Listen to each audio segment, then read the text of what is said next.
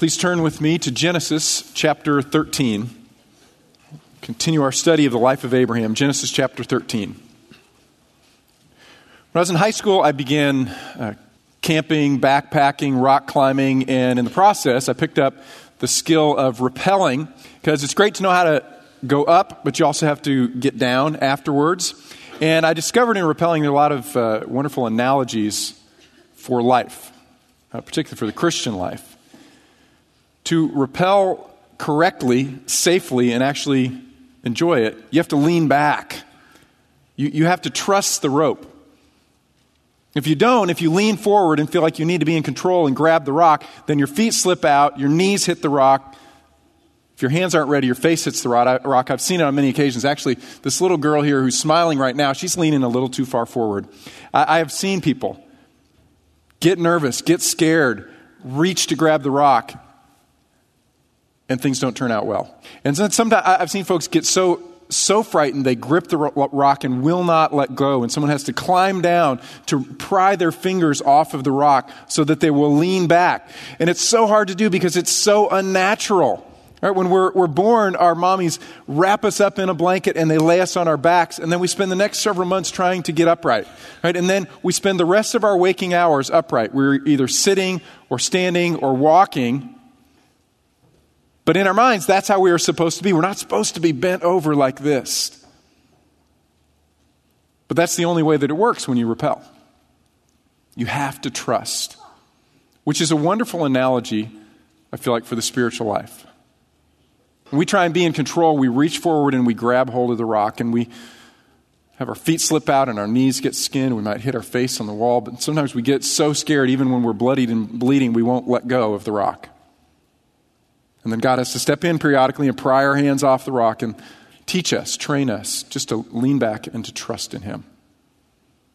As Jeremiah says, Jeremiah chapter 17, "Blessed is the man who trusts in the Lord and whose trust is in the Lord. For he will be like a tree planted by the water that extends its roots by a stream, and will not fear when the heat comes, but its leaves will be green, and it will not be anxious in the year of drought, nor cease to yield fruit." Last week we looked at Abraham's life. We looked at 4 major failures. Times when Abraham felt like he needed to be in control and he reached forward to grab the rock and he busted up his knees and skinned up his face. Life didn't go well. But interspersed with those failures were times when Abraham leaned back and he learned again in a fresh way to trust in God. What was it that restored his trust? Simply worship. Okay, Abraham returned to that fundamental, that foundational activity of the Christian life, which is worship. I want you to read with me beginning in Genesis chapter 13 and verse 1. "So Abram went up from Egypt to the Negev, he and his wife and all that belonged to him, and Lot with him. Now Abram was very rich in livestock, in silver, and in gold. He went on his journeys from the Negev as far as Bethel, to the place where his tent had been at the beginning, between Bethel and Ai, to the place of the altar which he had made there formerly, and there Abram called on the name of the Lord, and he worshipped." Abraham's faith was restored when he went back to the place where things began, where Jesus, or where the Lord, where Yahweh was at the very center of his life, and he worshipped. Now, to put this story in perspective in his life again, you recall that Abram was called to the Lord when he was down in Ur of the Chaldeans. This is where he'd been born. This is where he'd been raised. He was raised in a pagan home, in a pagan culture. Before he had done anything good to turn to the Lord, God reached out and revealed himself to Abram and called him to himself. And so Abram left Ur of the Chaldeans. He didn't obey perfectly. He took his father and he took his nephew with him. He was supposed to go alone, but he took them with him, and he stopped in Haran. And he was there for several years, and then he packed up again, leaving his father behind in Haran. But he took his nephew Lot with him again, and he went down into the Promised Land. He traveled from the north end of the Promised Land all the way to the south, down into the Negev, which is a desert region. You remember that once he got down in the Negev, he'd been there for a while, and a drought hit, and there was famine in the land, and Abram didn't know what to do. And so he did what seemed most logical to him, what thousands of other people were doing. They were going down to Egypt, where there was fertility, there was prosperity, there was food. And he didn't consult with the Lord. Instead, he followed his own plan. There's a way that seems right to a man, but its end is the way of death. And he went down there believing that he could provide for his family by taking them there. And what he discovered was tragedy.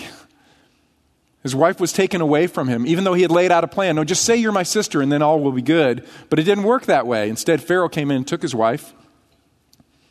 And he's now in greater fear that his wife will remain taken away from him. How can the promise be fulfilled? And so God has to intervene. God rescues him. God strikes Pharaoh and Pharaoh's household with plagues. And Abram's a curse, not a blessing to the Egyptians. And so they say, get out. Get out. And Abram leaves, and he leaves with his tail tucked between his legs, not being a blessing, being a curse. And he heads back into the promised land. Okay? Back to Bethel. And I don't know this for sure. It's not in the text, but I just imagine that it was a pretty quiet journey. You know, I can't imagine that there was a lot good to talk about between Abram and Sarah. I mean, their wealth, that was good, but where had they gotten a lot of that? From Pharaoh. Well, how were things with Pharaoh? What's he like? I don't think Abram asked that question. I think they silently walked back. Abram didn't know what to do. His family had been turned upside down. And so he goes back to Bethel. He goes back to the place or the house of God. He goes back to worship. This is repentance. In Hebrew, the word repent means literally to turn or to return.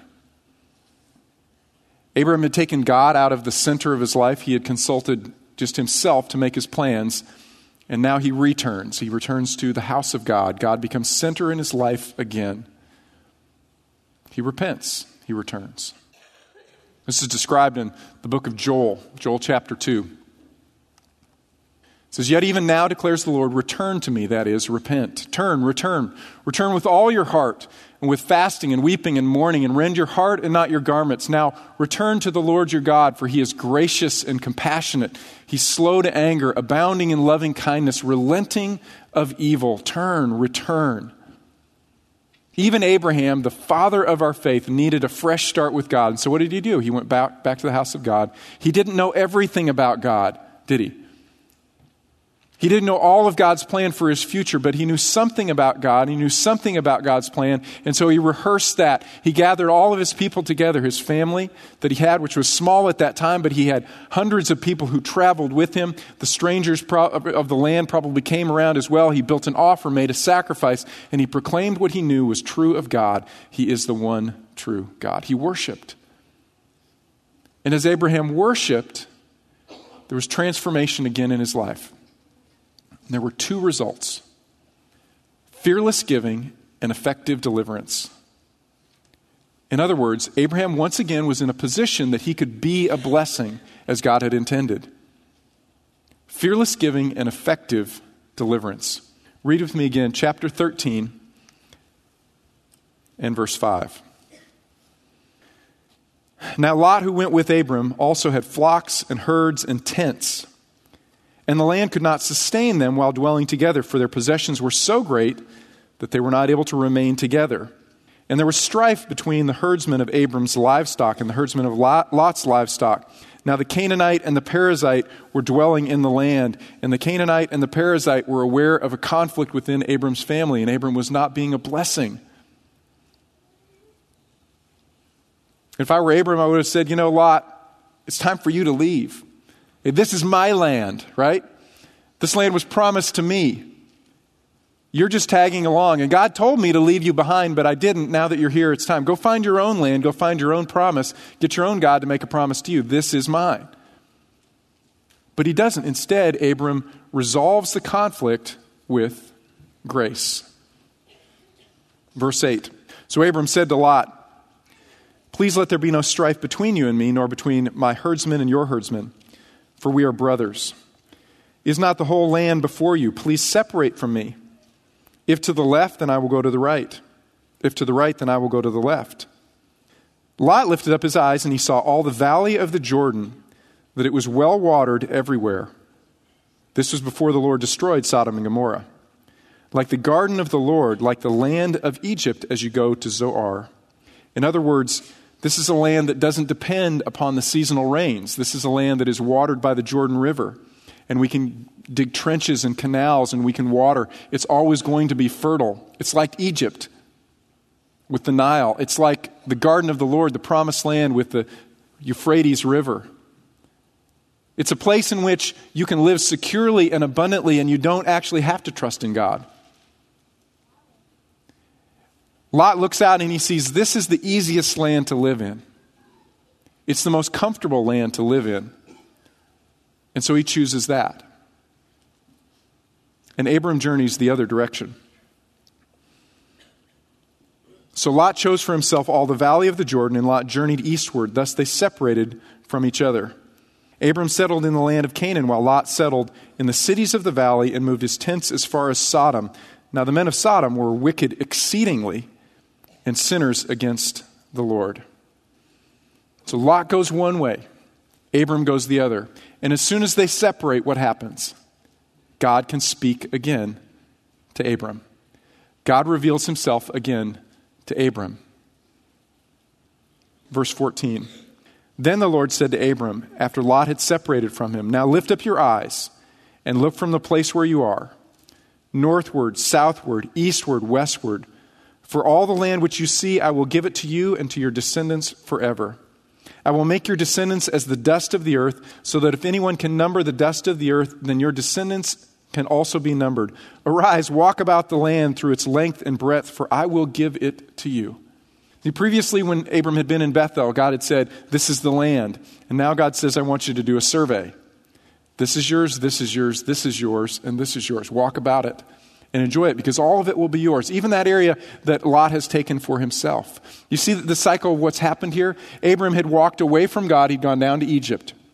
He'd leaned into the rock. He'd taken matters into his own hands, and he'd gotten busted up. His family had been turned upside down. But then he returned, and he went back to worship the Lord. He didn't know what was next. He just knew he needed to get back to that place where God was the center of his life. And when he did that, God refreshed and restored his faith. Didn't mean that life would be perfect or easy or that there would be no trials. In fact, trial enters in immediately. There's a conflict between him and Lot. But now Abram has the strength spiritually to deal with it. He deals with grace with Lot. Instead of sending Lot away, he opens up his hands and he says, take from the best of what is mine. Take what has been promised to me for yourself. He doesn't feel the need to cling to it or to control it or to master it, because his concept of God has been refreshed and restored through worship. And when Lot departs, Abram's in a place where God can once again reveal himself to Abram in a fresh way. And he gets greater revelation. And that greater revelation leads to greater worship. John 14, verse 21, it says, he who has my commandments and keeps them, this is the one who loves me. And he who loves me will be loved by my Father, and I will love him, and notice, and I will disclose myself to him. When Abram obeyed, God opened up further revelation of himself. See, we often try to approach God in the opposite way, right? We say, God, reveal yourself to me, and then I will obey. God says, obey what you know, and I will reveal myself to you. Do you want to know more? Then obey what you know. Did Abraham know everything? No. But he obeyed what he knew. He went back to that place and he began to worship. He took steps of faith. And when he did, God opened up new revelation to Abram. And Abram worshiped. And Abram got back in this cycle, not of taking matters into his own hands, but into a cycle of worship. Chapter 13, verse 18. Then Abram moved his tent. Right? He's doing his survey of the land that's been promised to him. Abram moved his tent and came and dwelt by the oaks of Mamre, which are in Hebron, and there he built another altar to the Lord. And he worships, and he grows in confidence, and so he can worship more. And he takes greater steps of faith, and as he does, God reveals himself more to Abram, and he worships more. And he worships more. Now let's think about Lot for a moment.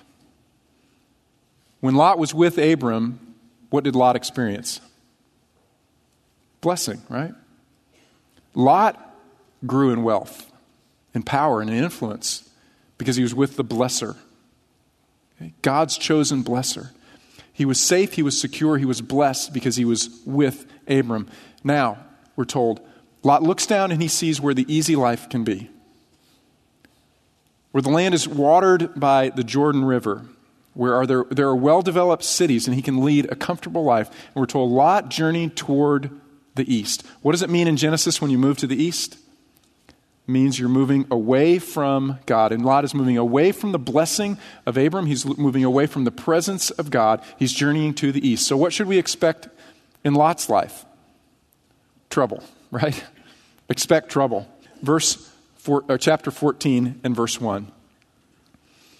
And it came about in the days of Amraphel, king of Shinar, Arioch, king of Elasar, Chedorlaomer, king of Elam, and Tidal, king of Goyim, or the Hittites, that they made war with Bera, king of Sodom, with Bersha, king of Gomorrah, Shinab, king of Admah, and Shemaber, king of Zeboim, and the king of Bela, that is Zoar.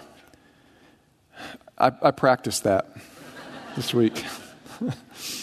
Hang with me with the names, okay? Sorry for our signing team.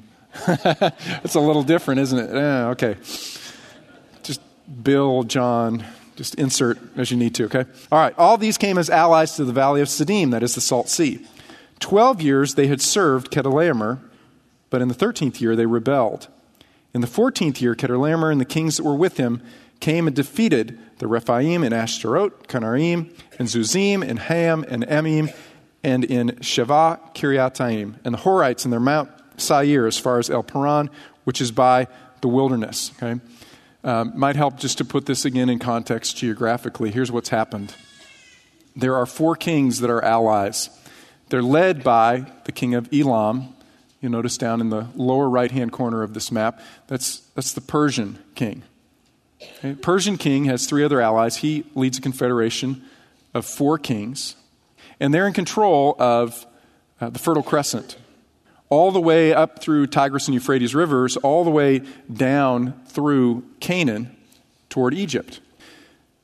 This was the central trade route if you wanted to get from the east into Egypt, or if you wanted to get from the east and get into Turkey, into Asia Minor, and into Europe. Okay? The trade route would go up, then it would turn south, and then it would split when it went through Canaan. There was a way of the sea that went along the Mediterranean, but then there was also what's called the King's Highway. That was the central trade route. It went down through modern-day Jordan. We see Amman on the map there, and then it looped through the desert, through the Negev, and over into Egypt. And so what these kings did was they realized we can't allow the central trade route to be in rebellion against us, because that's where we gain so much wealth, as we're trading with Egypt back and forth. And so they went on the attack. These 4 kings went and they attacked, and they traveled down, up through the Fertile Crescent, down through Damascus, down the King's Highway through Amman. They made a loop through the Negev, and then they came back with all the spoils. Well, Sodom and Gomorrah were along that pathway that they took.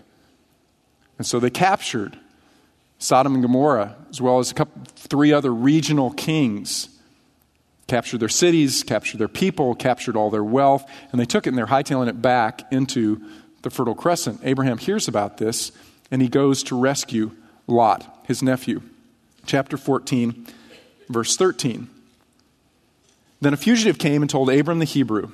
Now he was living by the oaks of Mamre, the Amorite, brother of Eshcol, and the brother of Aner, and these were allies with Abram. When Abram heard that his relative had been taken captive, he led out his trained men, born in his house, 318, and went in pursuit as far as Dan. Now, we don't normally think of Abram as a warrior, but if you lived in those days, you needed to know how to battle.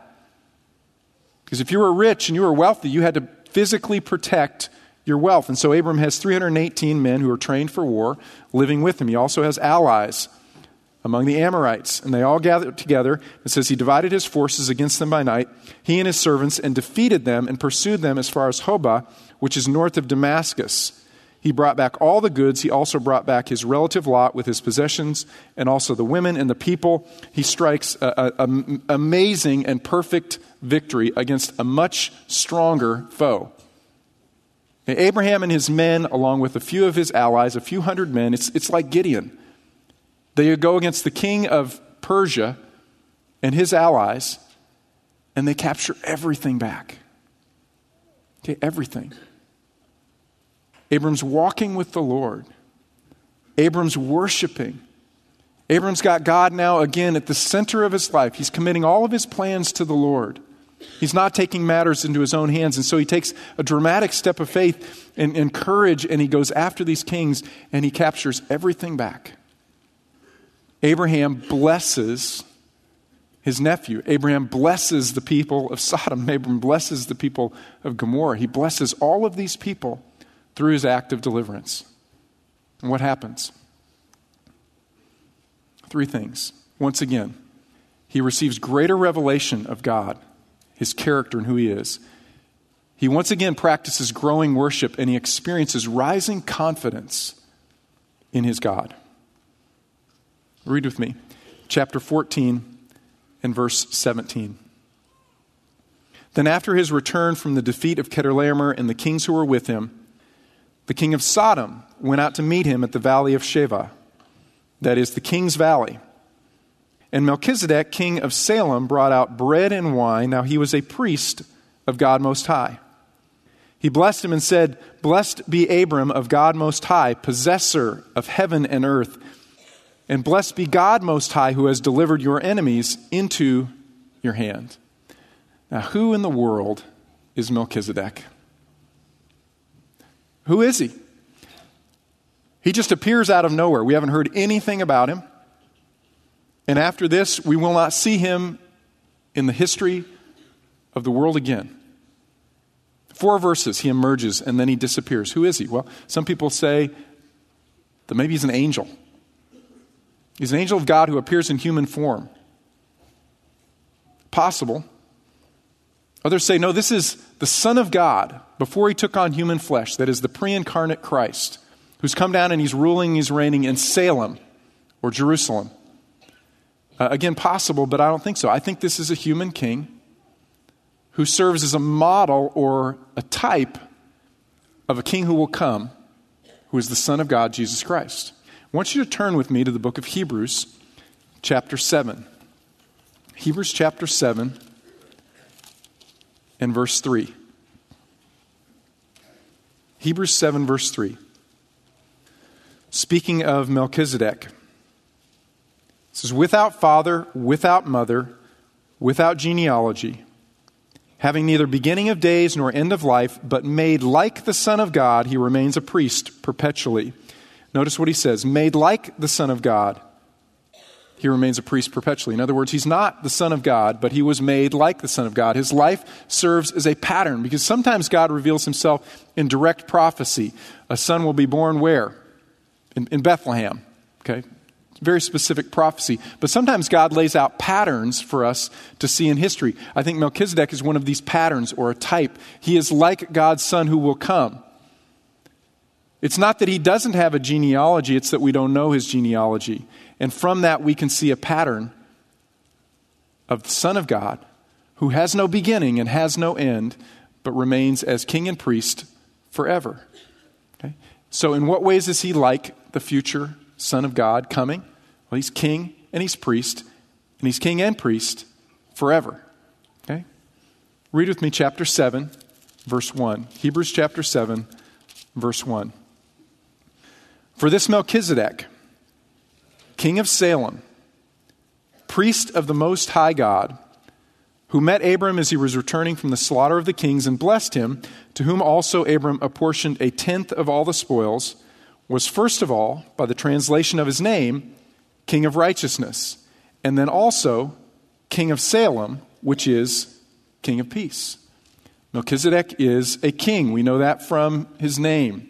He's a king. Melech means king. Zedek means righteousness. He's the king of righteousness, or literally, my king is righteous. Meaning my king governs according to righteous standards. Also meaning my king is the legitimate and rightful heir.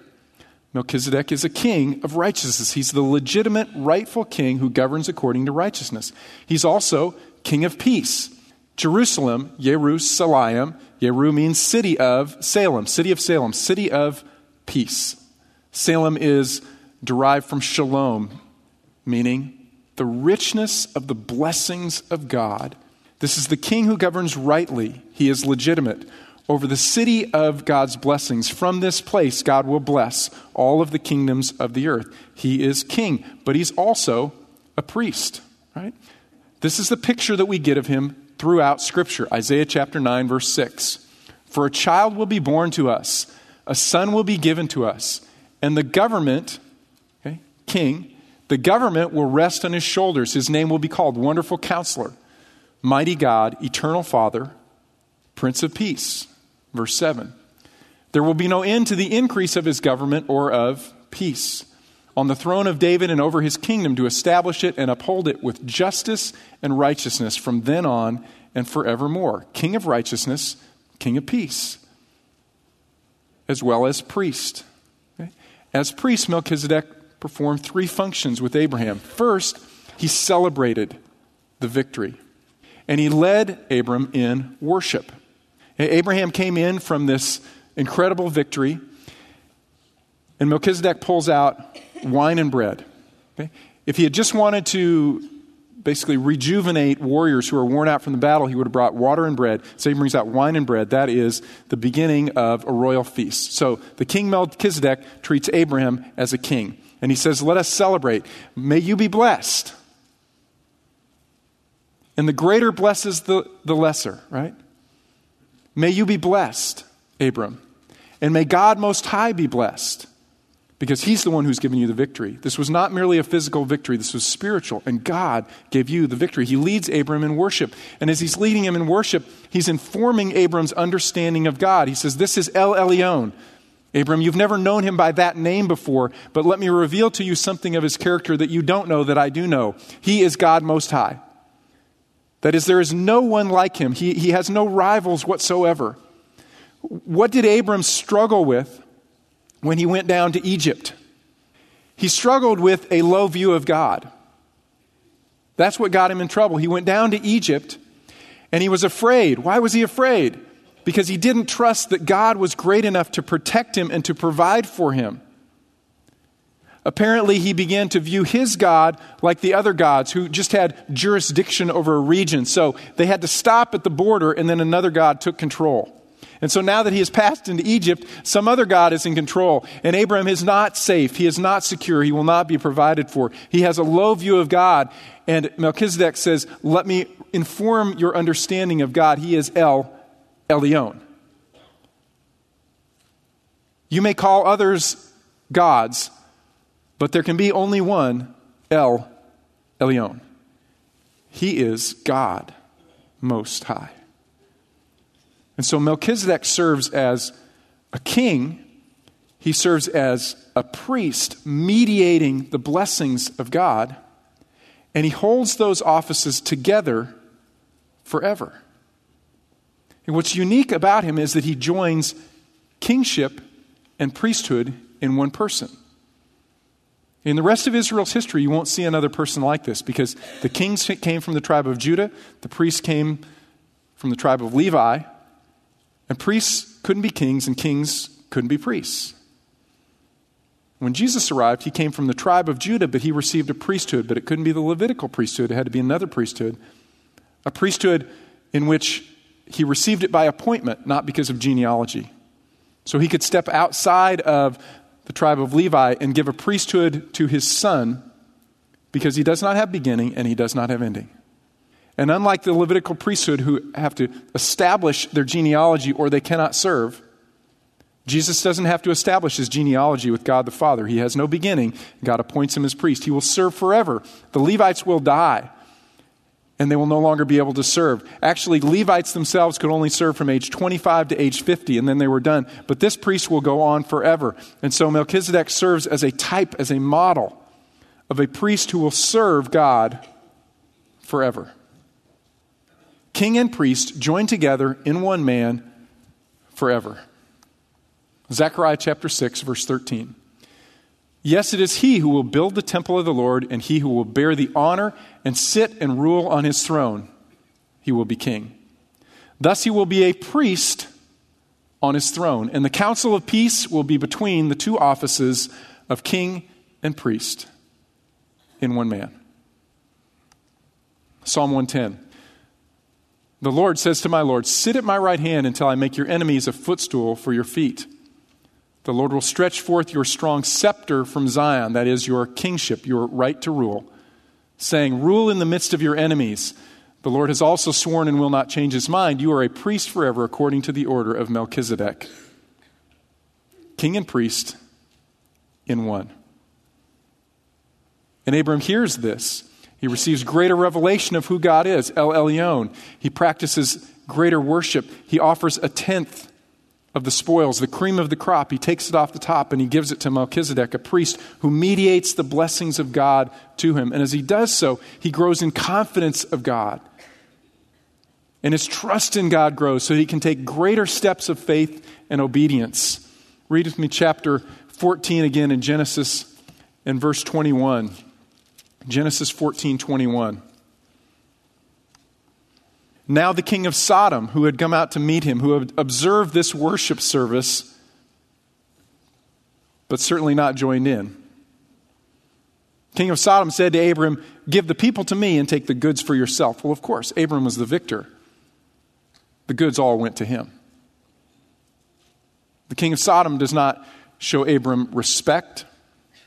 As we'll see later, he consequently does not receive blessing from Abram. He says, take the goods for yourself, give the people to me. Abram said to the king of Sodom, I have sworn to the Lord God Most High, possessor of heaven and earth. Where did he learn that? From Melchizedek. Moments earlier.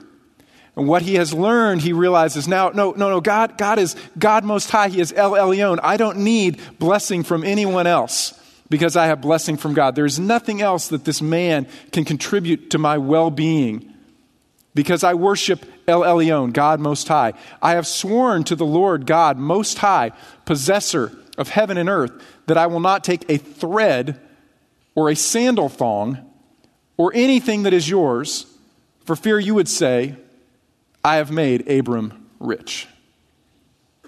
You have nothing that I need. I don't want a thread. I certainly don't need gold or silver animals. I don't need a thread because I worship the one true God. Abram is tested again, isn't he? Went down to Egypt and he received physical financial blessing from Pharaoh. He didn't turn it away. He took it. There's another opportunity for counterfeit blessing. He says, no, I don't need that. I don't need anything from you because I worship El Elyon, God Most High. You see what happens in Abram's life? He turns from God. The wheels come off, right? And so he returns. He repents and he moves back to worship. He doesn't have everything figured out. He doesn't know what the next step is, but he goes back to Bethel, the house of God, and he worships. He proclaims what he knows. And in that confidence, he takes a step of faith. He generously resolves this conflict with his nephew Lot with grace. He gives what is rightfully his. The promised land belongs to him. He gives. And as he takes a step of faith, God reveals more of himself to Abram. Abram, let me tell you more specifically. It's north, south, east, and west. Go ahead and walk about. This is all yours. God reveals more and more of the promise to him. And he has greater confidence to step out in faith. He takes his men and he goes and accomplishes an amazing military victory. And when he comes back, he gets even greater revelation of God and he worships again and he has growing confidence in the Lord. And that's exactly what happens in our lives. See, sometimes we turn, we take a step away. It may be a big step, it may be a small step. And sometimes God allows circumstances to get unwound in our lives. And he says, turn, return. He doesn't tell us exactly what the pathway will look like. He just says, come back and worship and obey. Obey what you know. And I will reveal myself and I will reveal my will. And I will restore your trust and your confidence and faith. You're clinging to the rock again. Lean back. Trust me. I want us to apply this message. I want to give us one application. But as we apply the message, if I could I get the men to go back and get communion prepared for us? Okay, one application. Over the last couple weeks, our daughter has been coming up with just really profound questions about God and life and other things. I've been amazed at the depth of her questions, the depth of her insight into really significant matters. And one of the first questions she asked a couple weeks ago, she said, how do we know that the Bible is true? It's a pretty good question, isn't it? It's a pretty foundational question. How do we know the Bible is true? Can we actually trust it? And so we talked about it. We talked about archaeology, right? We dig into the ground and we find things that affirm the historicity of the Bible. We talked about prophecy.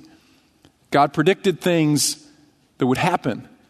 And no one actually knows the future, but God has told us the future. God predicted things clearly.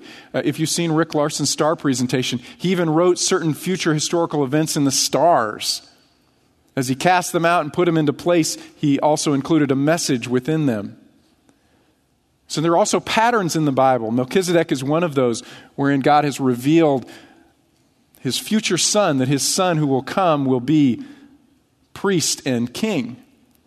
It's a pattern. And all of these things demonstrate to us God revealing himself and showing who he is. Why? So that we would worship. And when we take this revelation and we use it to worship, not necessarily understanding everything about God or knowing all of God or knowing all of God's will for our lives, but we take what we do know and we use it as fuel for worship, God increases our confidence in him and we can take further steps of faith. And when we do that, God reveals even more of himself to us.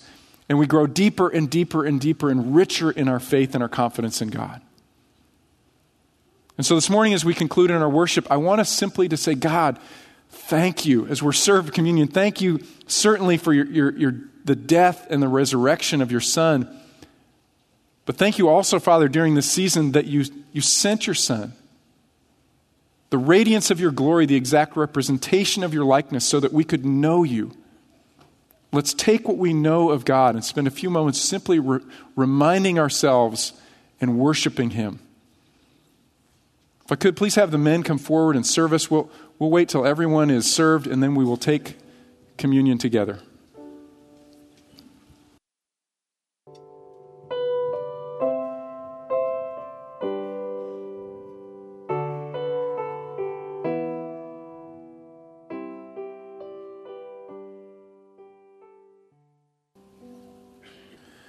The bread reminds us of the body of Christ and his physical suffering for our sins. Let's take the bread together. The cup reminds us of the death of Jesus Christ, his blood that was poured out for the forgiveness of our sins. Let's take the cup together. Father, we thank you for revealing yourself to us. Thank you, Father, that you give us truth by which we can worship you with all of our hearts, souls, mind, and strength. Pray, Father, that if in any way we have strayed, small or large, that we would turn. Go back to that place where you, again, are center of our lives. We would worship.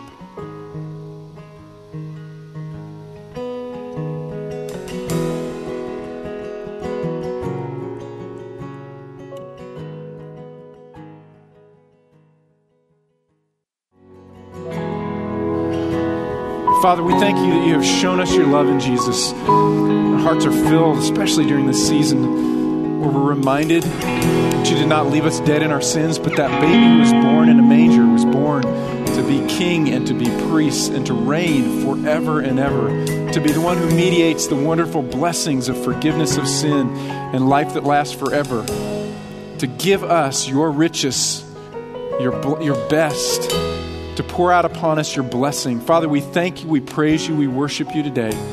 In Jesus Christ, amen. God bless you. Have a great week.